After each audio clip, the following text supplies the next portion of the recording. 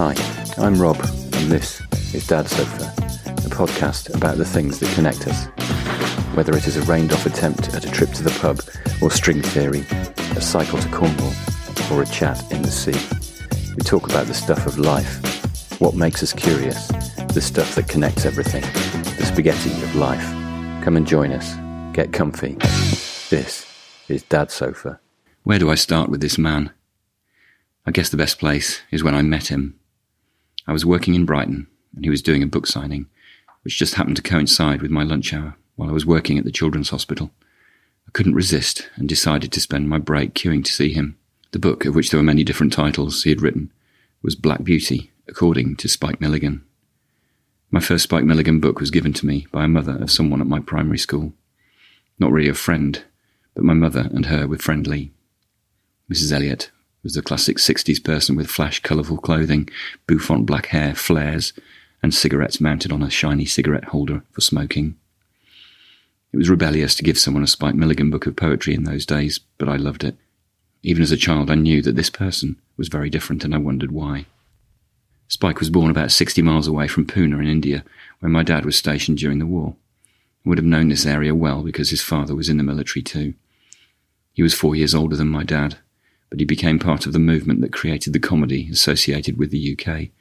Monty Python was hugely influenced by the madness of Spike's humour, and it set the scene for so many other comedians, such as Peter Cook and Dudley Moore, and the team at Not the 9 O'Clock News, where Rowan Atkinson shot to stardom.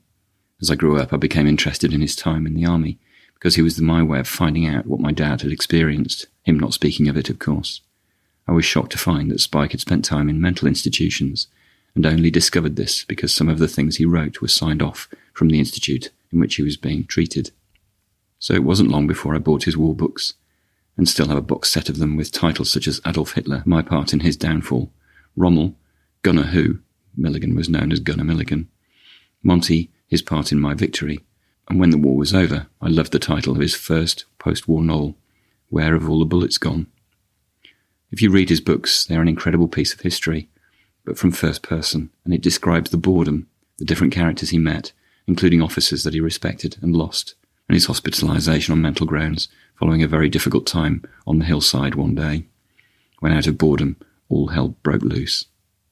His mantra was to find the humour in the tragic, but I learned that he knew a lot about history and music. He respected people, except those stupid oafs who he would soon put in their place. He clearly cheered up all those around him, even when he was feeling particularly sad himself. His poetry is particularly disarming, and there are two polar opposites that I'll read. A smile. Smiling is infectious. You catch it like the flu. When someone smiled at me today, I started smiling too. I passed around the corner, and someone saw my grin. When he smiled, I realised I'd passed it on to him. I thought about that smile, then I realised its worth. A single smile, just like mine, could travel round the earth. So if you feel a smile, begin. Don't leave it undetected. Let's start an epidemic quick and get the world infected. This upbeat humour is in such stark contrast to the following, which reveals the underlying angst from his very real experience. The soldiers at Lauro. Young are our dead, like babies they lie, the wombs they blessed once not healed dry, and yet, too soon, into each space a cold earth falls on colder face. Quite still they lie, these fresh-cut reeds, clutched in earth like winter seeds, but they will not bloom when called by spring to burst with leaf and blossoming. They sleep on in silent dust as crosses rot and helmets rust. And so it was that he learned his trade, spent 7 years in the army during the war, and while clearly a natural comedian, his passion was music. He played the trumpet and guitar, but could also play drums and saxophone. He was essentially a professional musician during the war, but had to be a part-time gunner, given to him as his main role. Very soon after leaving the army, at the end of the war, he entered the cloak and dagger world of entertainment, touring in Germany, Austria and Italy, but spending a lot of time in the UK music hall entertainment business. It was during this creative period that he met an old friend from the army, and soon the Goons were formed. I guess I was too late to really engage with the Goons, which included Spike alongside Michael Benteen, Peter Sellers and his friend, Harry Seacombe. I was shocked to hear a story that Michael wanted Spike out of the outfit because he was untalented. If this was true, what a terrible misjudgment. Spike and Peter Sellers were the geniuses behind the Goons, and were the two who went on to have the most successful comedic careers. I still don't really get the Goons, other than some of the audios they did, where Eccles would view life from a very Spike-esque dimension. Having read all of his poems that I had on hand, I started really watching him on his comedy shows, the Q series. You just did not know what was coming next. Again, this was a series that was experimental and did not always hit the target, but I learned to respect the craft of comedy by watching it. The people who were involved with the Q comedies knew that his depression was cyclical, and on the way up, his comedic creativity would gradually improve. Someone I saw described the zenith at about 75% of the way up. As he reached the height of the manic phase, his comedy would become faster, more furious, and it would become pick and choose, and attempts at understanding what he was doing were thwarted because the next thing would just come before you could compute. An example of something that made it through shows a man in fine dress sitting down at a grand piano. Just as his hands are about to drop into the keys, the piano disappears, but is instantly replaced by a bathroom sink. The musician's hands go down into the bowl, and his face appears confused, combined with an uncertainty about what to do with his dangling hands. Should he still attempt to tickle the keys, or wash his hands? As this thought process happens in the viewer's minds, Spike appears, instantly, lying on the ground in overalls, repairing the sink as though a plumber. The visual is just so original and just plain funny. In Q5, there was a kind of running race, except in stop motion. The real people are just standing without running, but kind of sliding around the track with excited commentary, legs not moving at all, but athletes floating forwards. The effect was genius. His children were treated to books, but not just the poetry. His tiny creations he would secrete at the bottom of the garden, impossibly tiny, with small writing, in an attempt to show his children that pixies were indeed living at the bottom of the garden. They would discover them and show them to him, and I do wonder how much this was an attempt at giving his children a childhood that he had lost through the war and being brought up between two of them. I think this may have led to him inventing the evil witch character, Bad Jelly. The name Bad Jelly is a perfect example of his humour, and the more I think of this simple joke, the more I smile about his way of thinking. Tragedy is part of the book that he wrote, and a link to Grimm's fairy tales is implicit. His own children became part of a family tragedy when his wife, Paddy, died from breast cancer at the age of 43. Spike had to tell his children that this was happening, and one of his daughters refused to believe it, citing the fact that this can't happen because she was only 11. Spike publicly said, "How can I answer that?" He was brave, but could also have been seen as a coward. He went on television and discussed mental illness in public when no one else would do so at that stage. He would say things that could easily be seen as a little wayward or out of control. He was in such a situation when he was given an award at the British Comedy Awards. The whole room stood giving him a standing ovation for his Outstanding Achievement Award. He was quite frail at the time, and his words were, "I was about to say it's about bloody time." He also said, "I'm not going to thank anybody, because I did it all on my own." Then Jonathan Ross came forward and said that a big fan of his had not been able to make it this evening, but wanted to send a message. Prince Charles, our now king, had written a letter, and Jonathan read it out.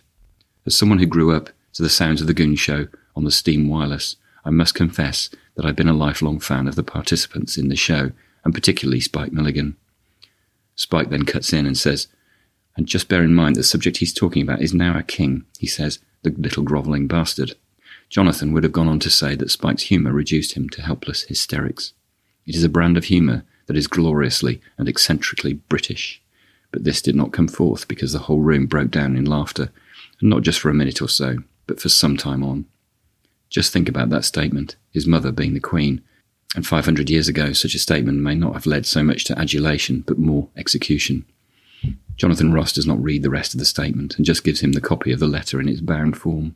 So going back to that book signing in Brighton, I thought about it, and how long it might take, but I had to go there. The queue was long, but I reckoned on an hour. I waited in the queue, and it was stressful because I knew I was going to be late back for work. This was, I felt, a once-in-a-lifetime opportunity, and on getting into the store, there were books of his that you could pick up for signing.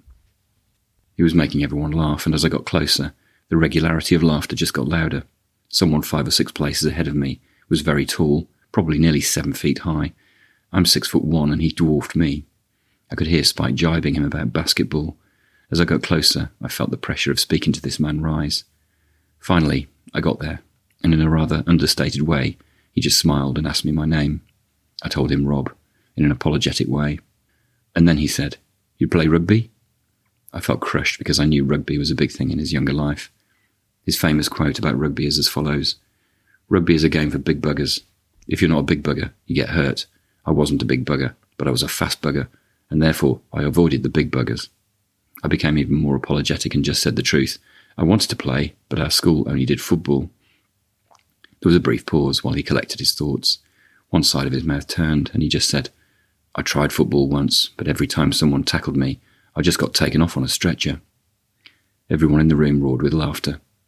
His vision of footballers, soccer players just falling over and feigning injury at the slightest contact. It didn't dawn on me until years later that he was actually paying me a compliment about my build. He saw me as a large adult, a big bugger, with big shoulders. His pause was probably because I'd not come out with the response he expected. I now wish I'd told him I was a swimmer, but I often wonder what he would have said if I'd eagerly said yes to the rugby playing. I think I may have been the butt of the joke, whatever I'd said.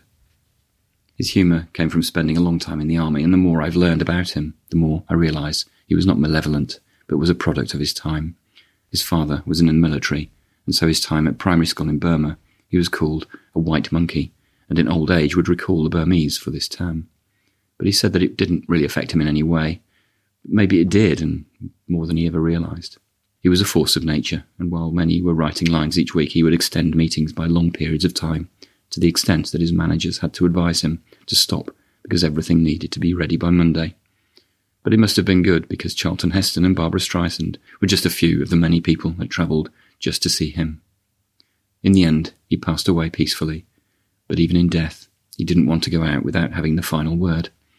If you visit his grave, it has a statement engraved on the headstone in Gaelic, so very few people will ever be able to read it and understand it. It simply says, "I told you I was ill.